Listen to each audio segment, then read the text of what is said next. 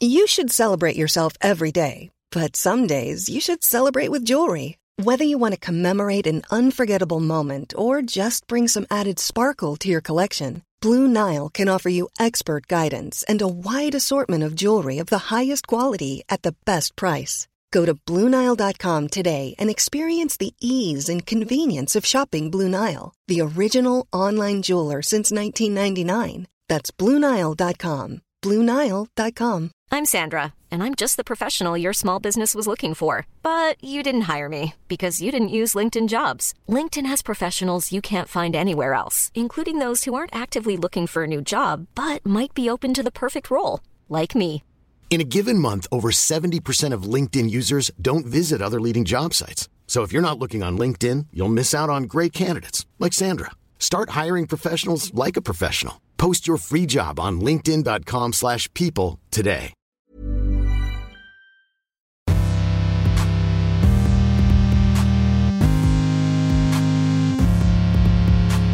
Hello, Art Detective listeners. Dr. Janina Ramirez here. I'm an Oxford lecturer, a broadcaster and a writer, and for the purposes of this podcast, I'm your chief investigator of images. So I've got some exciting news. I have a new series starting on Monday, the 1st of May, going out on BBC4 and later on BBC Worldwide. It is called An Art Lover's Guide. And I'm joined on these journeys over 3 weeks with the wonderful Alistair Sooke, art critic and writer. And we go on 3 fabulous adventures to places that you think you know.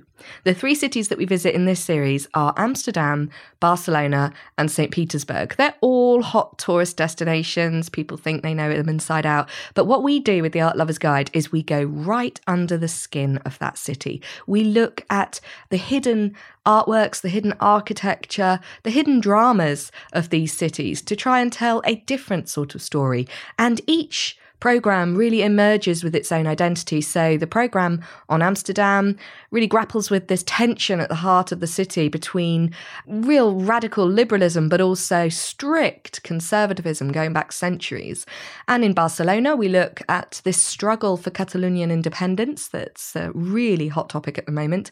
And in St. Petersburg, it's about the fact that revolution has actually produced some of the finest work, and there is this extreme distinction between the very rich and the very poor, and how that plays out is recorded in the art and the architecture of that city. So a really exciting series, a series I'm really proud of. I can't wait for you to see it. 9 o'clock, BBC4, Monday the 1st of May, it will go out. But what I thought was, I love my Art Detective listeners and I want to give you something extra. So to accompany each of the programmes going out, I am giving you an extra freebie Art Detective podcast. So alongside your Wednesday podcast, there will be a lovely Monday morning treat. And I thought I would focus in on an artwork that really comes to epitomise the city that we look at in each episode. So the first episode is Amsterdam. And where else would I start than with that most famous of Amsterdam artists, Rembrandt, and of course, his most famous painting, The Night Watch. It's a huge hit. It's painted in 1642. Its scale is really what's quite extraordinary. It's 3 metres 63 centimetres by 4 metres 37 centimetres. That means that each of the figures depicted is life-size. And they've done something very clever in Amsterdam. It's such an icon of the city. Rembrandt is such an important son of Amsterdam that they've actually recreated the Night Watch in bronze sculptures in one of the squares in the city. So I strongly recommend you go and encounter it. It's a really extraordinary thing. You can walk between the figures. You can examine in bronze sculpture how exquisitely Rembrandt executed each of their outfits, the weapons, the dynamism between the figures. You really get a sense of how they're running into the scene. And seeing them in 3D also shows you what a master Rembrandt really was in this painting in terms of capturing depth, perspective, this idea that people are in motion. This is an extraordinary painting. it's treated extraordinarily. If you go to the Rijksmuseum in Amsterdam, it really is the altarpiece of the whole place, and it's often crowded with tourists. But as a plus side of making a BBC4 documentary on Amsterdam, we got to be locked inside the Rijksmuseum after dark. It was an extraordinary experience, and nobody there. Just us and the artworks. And the particular hall that the Night Watch is displayed in has got all the great Dutch masterworks displayed on the art. So you've got your Vermeers, you've got all of Rembrandt's earlier works actually as well. And some of his more recent acquisitions, there's a wonderful pair of figures that have just been acquired by the Rijksmuseum in partnership with the Louvre that stand alongside it. But the altarpiece, the culmination of this long processive space that you walk through to get to it is the Night Watch. And I find that really powerful. The fact that it's in a space that is almost religious is in a way showing how Protestant Amsterdam had become by the 17th century. When it was painted in 1642, the Netherlands, Northern Europe had undergone the Protestant Reformation, and their art had also gone through a major overhaul. So instead of saints and the Virgin Mary and Christ crucified, you still wanted magnificent large-scale works of art. But instead, what Rembrandt does is he really does play to the tastes of Holland's elite, really.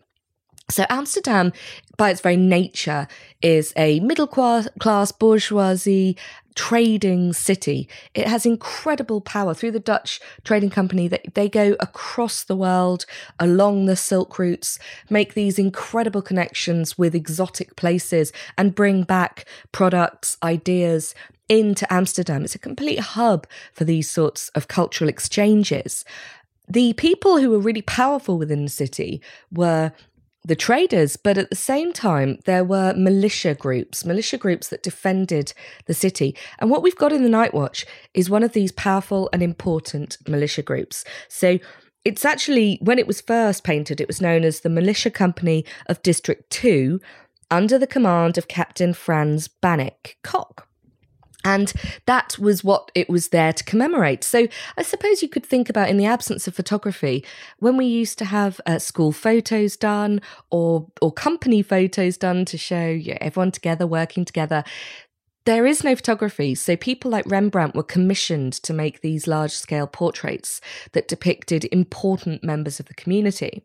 This was paid for by the people depicted. So out of the 34 figures that are in the scene, the main 13 characters, including the captain, Captain Kok, and his lieutenant, they paid 100 guilders each. But in total, Rembrandt actually received 1,600 guilders for the painting of this. That is a huge sum at the time, and it really shows how important this painting was. It was intended to commemorate an important event, which is actually a piece of public display, if you like. It's the members of this militia group, District 2's militia group, coming together and parading. So in the image, you can see someone banging a drum. There's people rushing around. This is a sort of a fiesta. People are out on the street.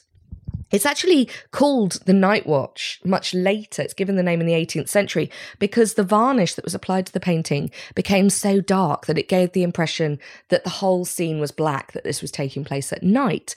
But actually, even when the varnish is cleaned up, it is probably a parade that is taking place at night. It's an important event where the big, relevant members of society are parading through the streets of Amsterdam, showing a sense of unity. And actually, unity is one of the things that really comes through in the composition. So right at the very centre, you've got Captain Frans Bannek Kok, the captain, next to his lieutenant, and they're actually depicted in very different colours. So Kok has got this red sash going across him, while the lieutenant has got a yellow outfit. And these colours are very symbolic within Amsterdam because the red represents the Protestants, while the yellow represents the Catholics. And what this shows is, at the time that this is being painted in the mid-17th century, Amsterdam are pulling together. There's no longer that sense of religious persecution or or social unrest between different religious groups. They're coming together, they're working together to defend the city. And everything about the composition is also enhancing this sense of community and camaraderie.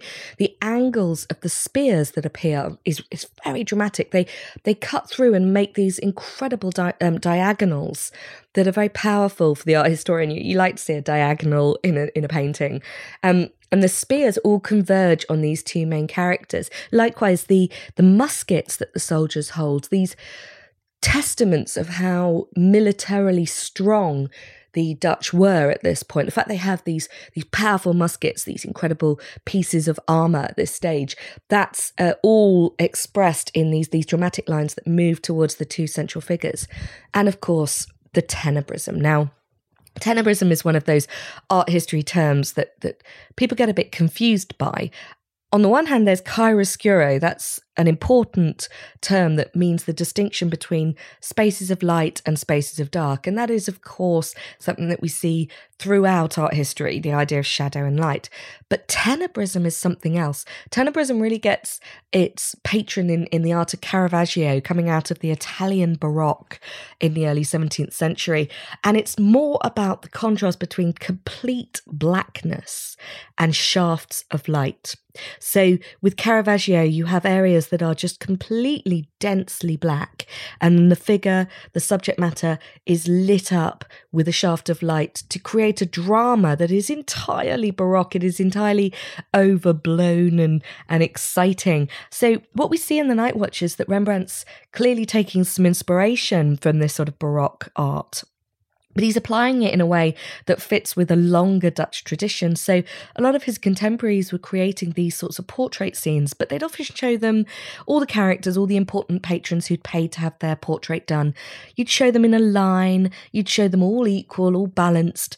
Rembrandt's thrown the rule book out with this, and in fact what he's done is set them in a scene of motion. The character that always strikes everybody is, well, it certainly strikes me, is that young girl lit up in the foreground. She's carrying a upside down cockerel. Now that's also a reference to the captain's name, but it's a symbol of sort of death and regeneration as well, and she's running into the scene. So there's a great sense of motion. You really do get the feeling that everybody's moving, everybody's dynamic.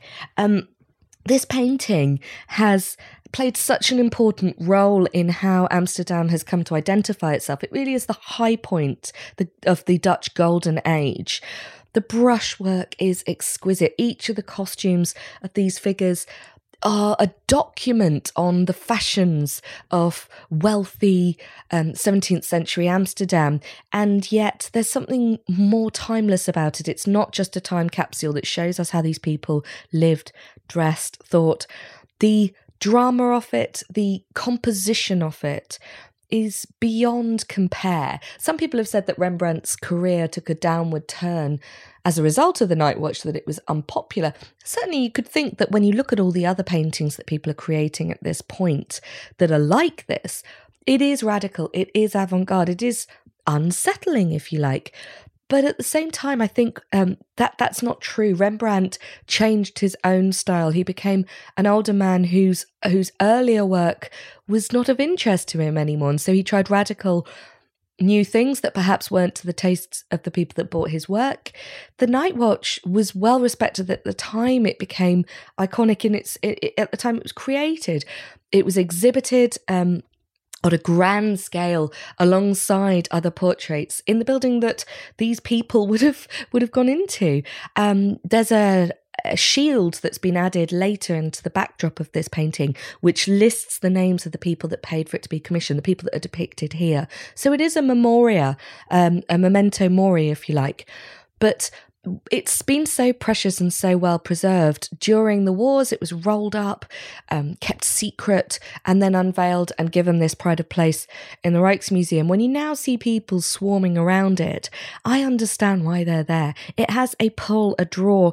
In the place of gods, goddesses, images that are religious, this is the scale and the drama that you expect of the finest artists of their time. And Rembrandt truly was that. He was Amsterdam's poster boy. He has created the image of that city for eternity. I hope this has been of some interest. Please have a look at the image, take some time with it. And if you can, get to the Rijksmuseum in Amsterdam and see it in the flesh. It's an extraordinary experience. I hope you enjoy the programme. It's going out 9 p.m, BBC4 on Monday the 1st of May.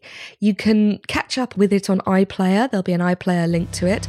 You can get to that through my Art Detective page, which is historyhit.com/artdetective. Do follow me on Twitter. I'm Dr. Janina Ramirez. I hope you've enjoyed this. Please subscribe to the podcast because there's going to be lots more exciting, wonderful things to come. Stay well, everyone. See you soon. Bye-bye.